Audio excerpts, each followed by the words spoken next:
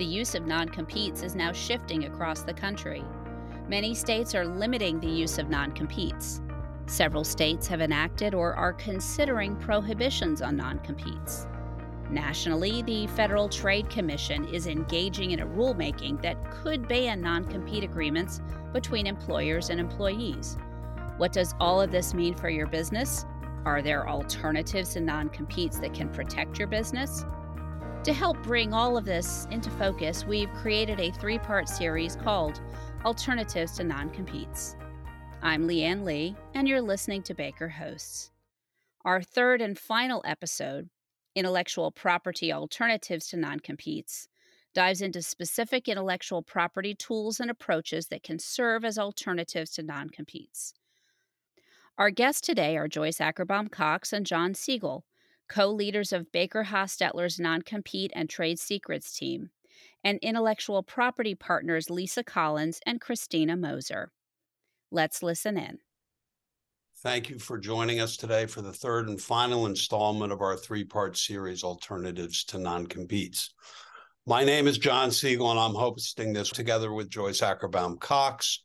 We're the co-heads of BakerHostetler's National Non-Compete and Trade Secrets Practice Group, with lawyers who do this work located in 16 offices from New York to LA, Orlando and Atlanta to Seattle and San Francisco. Today, we're going to discuss intellectual property alternatives to non-competes. Our panelists are Lisa Collins, the leader of BakerHostetler's Atlanta intellectual property practice, and Christina Moser, a Cleveland-based intellectual property partner. Joyce, why don't you kick things off? Thank you, John. And we are very happy to have Lisa Collins and Christina Moser here with us to answer some questions. I'll start with you, Lisa. As an IP practitioner, what framework do you employ when drafting NDAs or confidentiality agreements from a transactional perspective? Thank you, Joyce. So I'll answer this from a transactional perspective, and then I'll flip it to Christina to answer from a litigation perspective. So from an IP perspective, you want to make sure you understand the scope and purpose of the agreements. So with that, you want to make sure you understand what is confidential, what is trade secret, and what is proprietary information, and you want to define these terms. So within your NDAs or confidentiality agreements, you want to make sure that all 3 of those terms are defined. You also want to make sure you define who has access to the information and for what permitted purpose. And so you put that clearly within your agreement so everybody knows kind of what the definitions are of the terms and how you can access them and how you're permitted to use them. You also want to define limited disclosure, when it is permissible in some instances and how it is permissible. So for an example, let's say you are creating a product and you have to work with a manufacturing company to create that product. So in the NDA with them, you want to make sure you're very clear on the permitted use that they can have to your trade secrets or confidential information to create that product for you.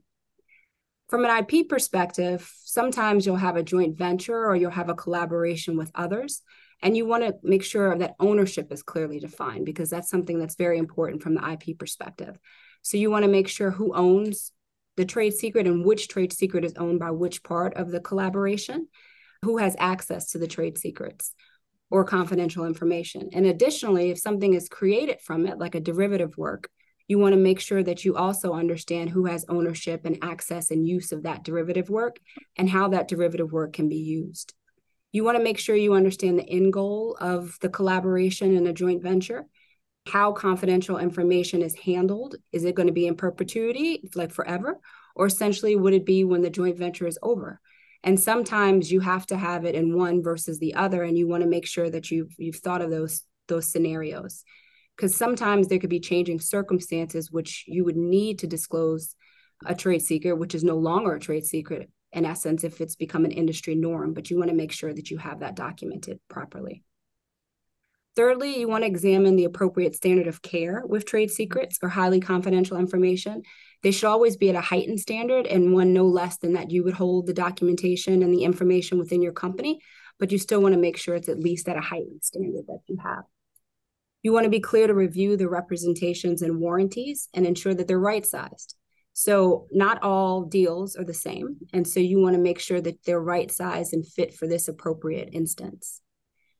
You want to look at the notice language within the contract, and you want to pay attention to the DTSA. And so make sure that you know whether or not you need to include the whistleblower retaliation claimant protections within your non-disclosure or confidentiality agreements. You want to create protocols to comply with non-disclosure and confidentiality agreements if you don't have them. And if you do have them, you want to make sure that you're enforcing them and that there are appropriate measures being in place. You should consider establishing an identification process so that you can flag in advance any particular trade secrets that are very highly confidential. And these are the ones that if they're accessed, they have unauthorized access to them, they might require a seizure order. And so those you want to make sure you flag so that it's easier from a litigation standpoint, as Christina will talk about in a minute, that you're aware of those in advance. You want to make sure you have procedures in place and within your agreements to handle breaches. If there's any breaches of the confidential information, if it's disclosed, if it's an unauthorized disclosure, you want to understand how to handle that. And not all disclosures are the same. So if it's an internal disclosure where somebody that had access to it is an employee of the company, but it stayed within it, it was just a breach because they shouldn't have accessed it. It's different than if it's disseminated to the public. And so you want to make sure that you have different scenarios. And then lastly, if you're in a company where international theft is a concern, you want to be sure that you monitor the biannual reports from the Attorney General of Congress and the recommendations and educational materials that are generated from that process. And the reason you want to do that is because you want to make sure that you evaluate the reporting options that your company can pursue based on the industry that they're in, and also that your company is appropriately represented in any future congressional evaluations and developments on the issue. So now I'll turn it over to Christina to talk about from a litigation standpoint. Thank you, Lisa. And from a litigation standpoint, while a run-of-the-mill kind of one-size-fits-all non-disclosure agreement is better than nothing, it's not optimal when it comes to litigation for several reasons that companies sometimes find out when they're well into litigation. One of the first things that companies need to consider is their jurisdiction. So while the Federal Defend Trade Secret Act is federal in scope, each state has their own interpretation of it based on the cumulative effect of their trade secret law to that point. And so that provides a framework through which they're interpreting the federal act. And some of the states have a lot more leeway in terms of how they allow things like misappropriation of trade secrets to be alleged. So, for example, some states have stronger inevitable disclosure doctrines, and some states don't recognize it at all. So it's important to know which state your agreement is likely to be litigated in and identify those, likely, the place of incorporation for the parties, the principal place of business for the parties, where, if it's a joint development, any work is going to be carried out. Those are the most likely fora for consideration of these types of disputes. And, in choosing one of those based on how favorable it is to protecting your trade secrets is a good idea ahead of time. And that way you can also minimize any future debates over jurisdiction or venue by having an exclusive jurisdiction or venue clause choosing that jurisdiction. And there are other procedural advantages and substantive advantages depending on where you are. So keeping the location and the choice of law and venue in mind is important. Also, some states, I mentioned the differences between the states. Some states treat non-disclosure agreements as restrictive covenants. So non-competes aren't the only restrictive covenant out there. A lot of courts will look at non-disclosure agreements through the same lens. And so if your language is really broad and the court finds that it's too broad, then you run the risk of some courts holding it to be unenforceable.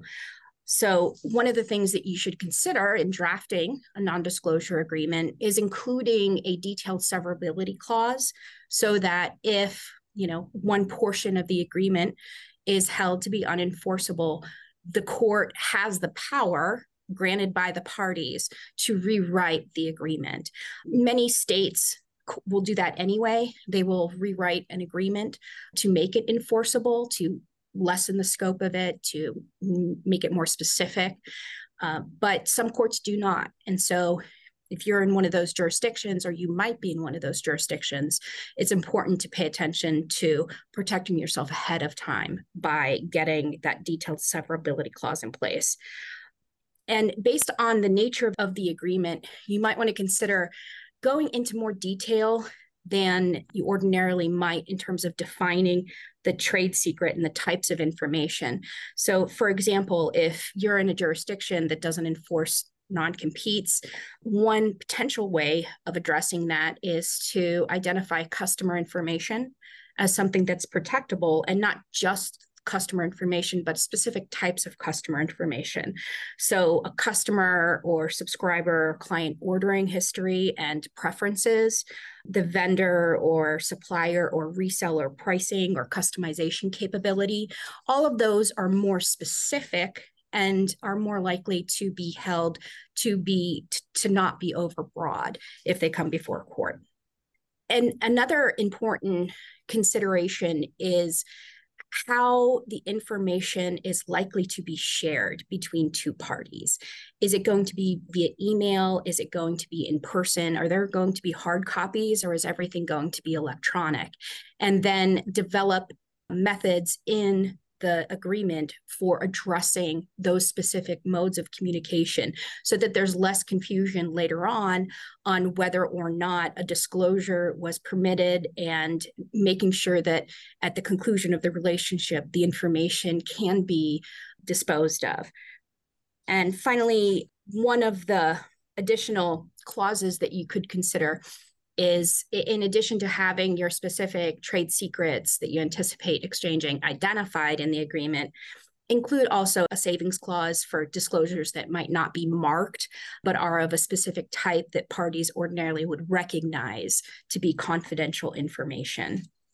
And also keep in mind that when you're drafting a non-disclosure agreement, there's a potential in third-party litigation that information regarding that other party needs to be released.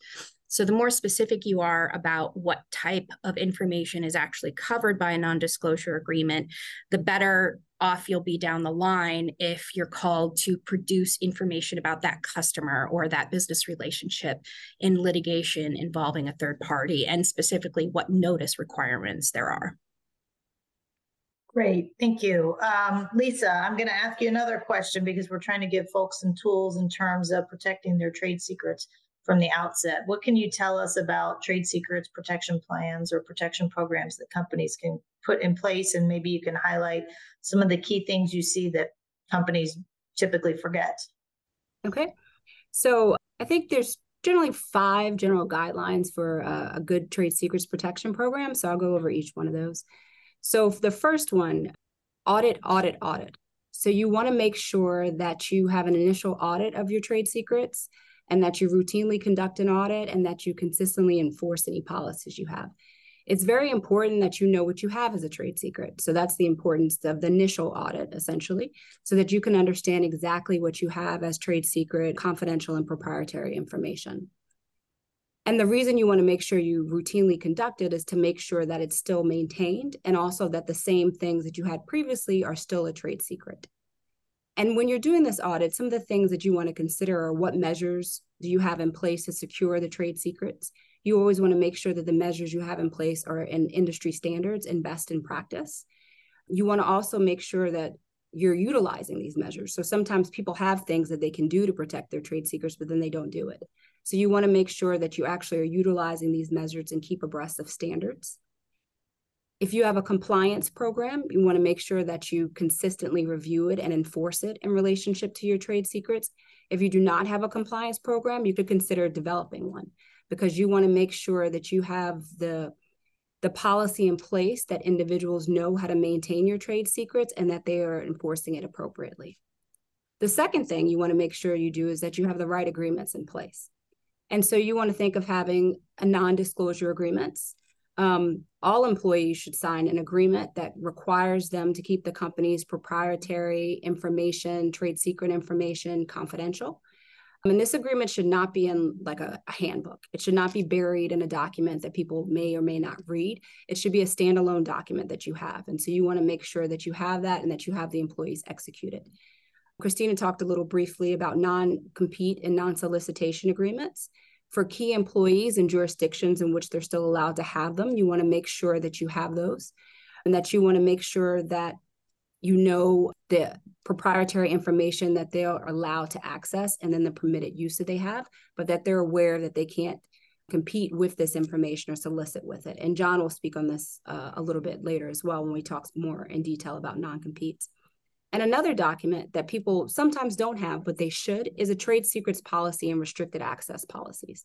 So you want to make sure that you have written policies in place that specifically and in detail describe what is a trade secret, not necessarily your trade secrets, because those you want to keep secure, but just what is proprietary information, how should they be accessible. And so employees that need to know this from a need to know basis and for their permitted usage, they understand what the policy is and what the restrictions and so forth are. The third thing that you want to do is have employee training. So you want to make sure that your employees know how to handle your proprietary information. And a trade secret policy is really only as effective as the employees that know about the policy and the supervisors or managers who know how to administer the policy appropriately. So you want to teach the supervisors and managers about their roles and responsibilities relating to trade secrets and company confidential information. And you want to educate the employees about that as well. And then you want to remind them. I would recommend annually, at least reminding them. The more specific and consistently apply the policy, the easier it is for employees and everybody to apply. Think of it like your cybersecurity policy, like most companies have to do yearly now. And so you can institute this as part of that yearly procedure and then have them do like a quiz after to make sure that people are aware of these policies and they know how to enforce them and protect them. And for example of this, the importance of this, an employee could post like a social media post about just a routine thing that the employee has done that day. And that could inadvertently disclose sensitive information from the company. So you want to make sure that this doesn't happen so the employees know that this is something they shouldn't be doing. The fourth thing you want to think of is your IT, right? So you want to make sure that you have the necessary IT infrastructure to protect your proprietary information in place. You want to make sure that you have software installed that monitors sensitive information and that provides alerts to improper disclosure of that information. You want to make sure you have the ability to remote wipe and remote lock any capabilities within the system so that if something happens, that there's a breach, you can address it pretty immediately and effectively. If you're a company where employees are allowed to bring their own device or have their personal devices that they can use for company-related business, you want to make sure that if it's not synced to the company's network, that it has to be accessible to the company. And you will need a document for that, essentially, where the individual employee is signing off, allowing you to be able to access their device if they want to use it for company business. Or you could install software on the employee's personal device to allow them to use it for company business, or otherwise they shouldn't be allowed to use it. You want to monitor and manage any downloads and uploads of information, especially your trade secrets and proprietary confidential information. You want to limit use of portable storage devices, and then you want to track utilization of employees for utilizing this information to make sure it's authorized access and it's just for the permitted purpose. And you especially want to do this with any outgoing employees. And so the fifth step is you want to have a detailed employee exit plan strategy. So companies should be conducting exit interviews of all their employees, and you should use part of the exit interviews to talk about the trade secrets and the confidential information and making sure that the departing employee is aware of their obligations with respect to those. You can also use this as an opportunity to understand where the employee is going next. And if they're going to a competitor and say they're in the sales department within your business and they're going that to a competitor, you want to make sure with heightened awareness what they are and are not taking with them, and to pay attention to that. And so these are just some of the steps that you can take to establish a successful trade secret program. So we're moving towards a discussion at the end here about trade secrets litigation as an alternative, sort of the ultimate fallback alternative to non-compete. And Christina, if the measures that Lisa's outlined aren't in place, or there's some other problem and you're in a situation where a client is headed towards litigation or thinks there may be litigation, what are the measures you recommend to protect the company's trade secrets in that process? So the first step is to preserve. If you have an employee going to a competitor, preserve their electronic device and the metadata associated with it that'll show what they accessed when and what they did with it, if it was exported or printed or anything like that. Also, when litigation is on the horizon, some of the issues we discussed earlier come into play. For example, having an exclusive jurisdiction or venue clause, but in the absence of that clause, choosing the most favorable jurisdiction and venue and being able to defend that choice is critical. As mentioned, states have different approaches to inevitable disclosure, also to what reasonable measures are in order to protect your trade secrets and maintain protection of the trade secret. It's also important, and if you've already done the audit that Lisa talked about, you would have this, but it's important to be able to articulate what your trade secrets are. Because if you get involved in litigation, you're going to have to disclose them. First of all, have a public, viewable version of your trade secret, a way in which to describe it that's suitable for public consumption. And then you'll also need to have a confidential version of what that trade secret is in order to be able to conduct discovery. Some states have early disclosure requirements where prior to discovery, a party has to identify with specificity what their trade secret is. So having that description before you file is important. Also, do your diligence. Make sure that the information has a history of being protected and is not readily publicly ascertainable. If so, then a lot of trade secret statutes have an attorney's fees provision. So if you bring, a misappropriation claim and the court finds that it wasn't well founded from the beginning, then that could open you up to attorney's fees and costs. One other thing is that you want to take any opportunity that you can to notify relevant third parties that might have metadata that's relevant to prove access or transmission of trade secrets, like communication platforms, of the pending litigation for preservation purposes, and then subpoena those records and get them as soon as possible. You'll also want to, and this is probably further up on the list after you make sure everything's preserved, to provide notice to any new employer of the unauthorized disclosure, or if it's a former business relationship, notify your former business partner of what you believe to be the unauthorized disclosure.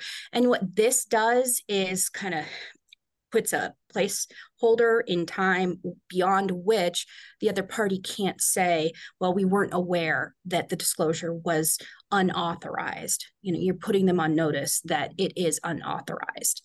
And finally, before you get into litigation, it's important that you understand the potentially broad scope of discovery that you as the trade secret holder will have to engage in, because you're, having to prove, first of all, what your trade secret is, and then second, that it hasn't been publicly disclosed and that it's been appropriately protected. And so that can lead to fairly wide-ranging discovery requests and response obligations.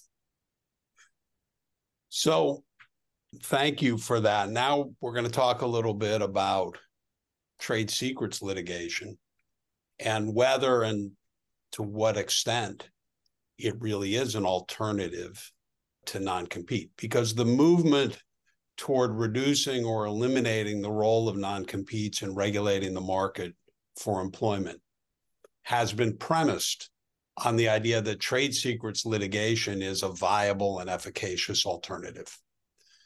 This whole thing started basically in 2016 with the adoption of the Defend Trade Secrets Act, overwhelmingly passed by Congress in the fall of 2016, perhaps the last genuinely nonpartisan consensus legislation, maybe in American history, the way it seems. But parallel with that congressional action was a White House and Treasury effort through policy papers, white papers, advocating for states to cut back or eliminate the use of non-competes. And the idea was, we have federal protection for trade secrets, so why do we need non-competes now?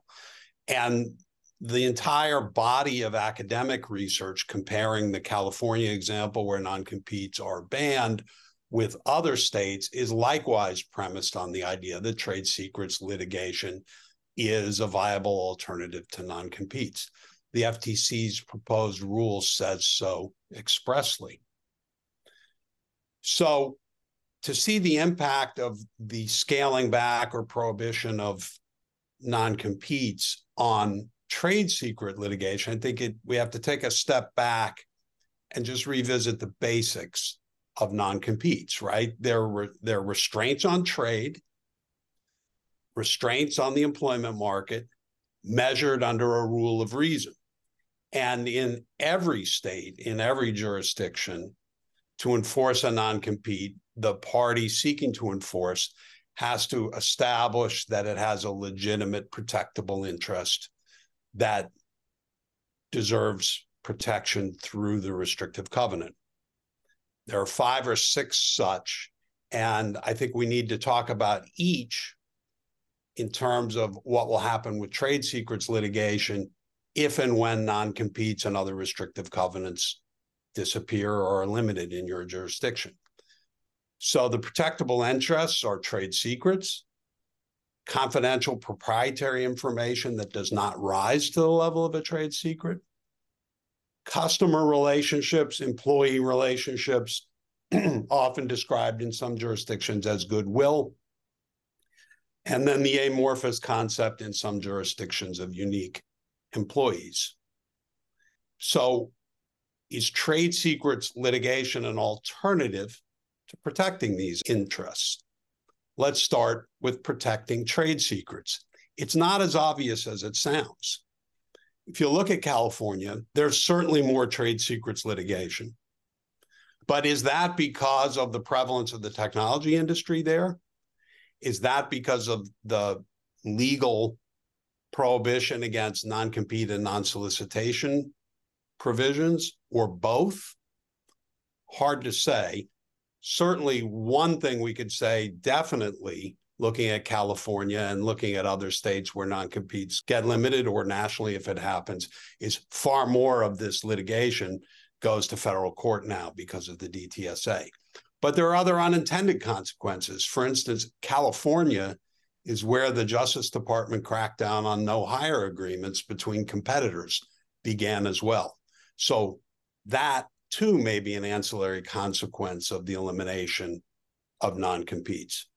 Is it harder to protect trade secrets when there is no non-compete? Theoretically, it ought to be the same, right? It's the same injunction standards. Is there a likelihood of success of establishing that there's a trade secret? Is there irreparable injury absent an injunction? What's the balance of equities or public interests? But the reality, I think, is that non-competes are an interim, quicker solution that gives a court another likelihood of success. Not just is there a trade secret, but is there a breach of the non-compete contract? So is there a higher bar for a trade secrets injunction than a non-compete injunction that's based on protecting trade secrets? I would say yes, at least when the trade secrets involved are not technology-based. Now, Lisa alluded to this in her drafting guidelines. What are non-technology, non-trade secrets that are protected by non-competes and other restrictive covenants? I think if we were all in a room and everybody who practices in this area, we could have a great theological discussion about whether there actually is confidential, proprietary, non-trade secret information. One thing is for sure is that you need to think very specifically about that with respect to your business And we'd be glad to discuss that with you, because if you can't protect it as a trade secret, you have to have a very clear and specific showing that it's a confidential proprietary information and that deserves another form of protection. But absent restrictive covenants, you're going to have to get to the trade secret level. Now, customer relationships, customer lists, sure, there are times when those rise to the level of a trade secret. You can bring a trade secrets litigation claim to protect a stolen customer list in the old days. Perhaps sometimes we've all tried it, bringing claims based on contract terms or customer preferences or other insider knowledge of the customer relationship. But those have always been hard. There's always been the defense that customers are perfectly able to disclose to competitors their preferences or their contract terms. So is that really a trade secret? But what about the relationships themselves? So much of restrictive covenant practice and the use of restrictive covenants is for the protection of relationships. Look, go industry by industry. Private banking and securities brokering, investment banking, professional services and consulting, insurance brokerage, real estate brokerage, physicians, the doctor-patient relations. These are the industries, other than technology, that have the most non-compete and restrictive covenant litigation. And absent non-competes and restrictive covenants, it's going to be the rare exception that those types of relationships are protectable as trade secrets. Employee relationships, even harder. So how do you guard against lift-outs without restrictive covenants? That's going to be a super huge change in HR and in the way that companies approach these issues.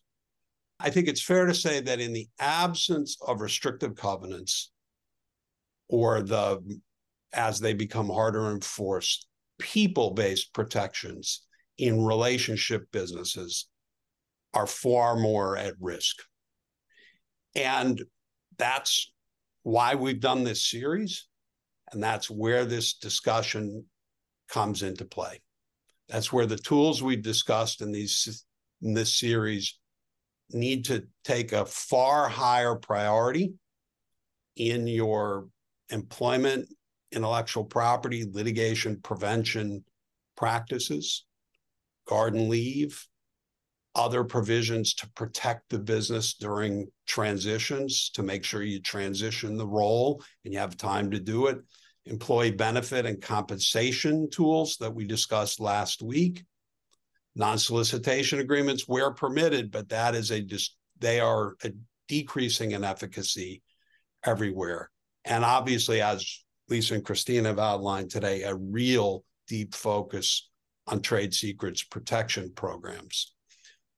In the end, I think you're going to have to be prepared for harder litigation decisions if the decision is trade secret litigation versus non-compete or restrictive covenant litigation. Whether to bring a trade secret claim at all is often a harder decision. As Christina pointed out, there are attorney's fees provisions, et cetera. You have to be prepared to pay the expense if you're going to bring a trade secret litigation. They are far costlier in the long run in general than restrictive covenant litigation. The commitment to litigation in a trade secret claim has a longer time frame often than in a restrictive covenant litigation. And I'm certain that as this process plays out, there will be more damages litigation than there was non-compete and restrictive covenant litigation that so often ended at the TRO and preliminary injunction phase. So with that outline of the difficulties that we're all facing as we seek alternatives to non-competes, Joyce, I turn it back to you to close out the session and the series.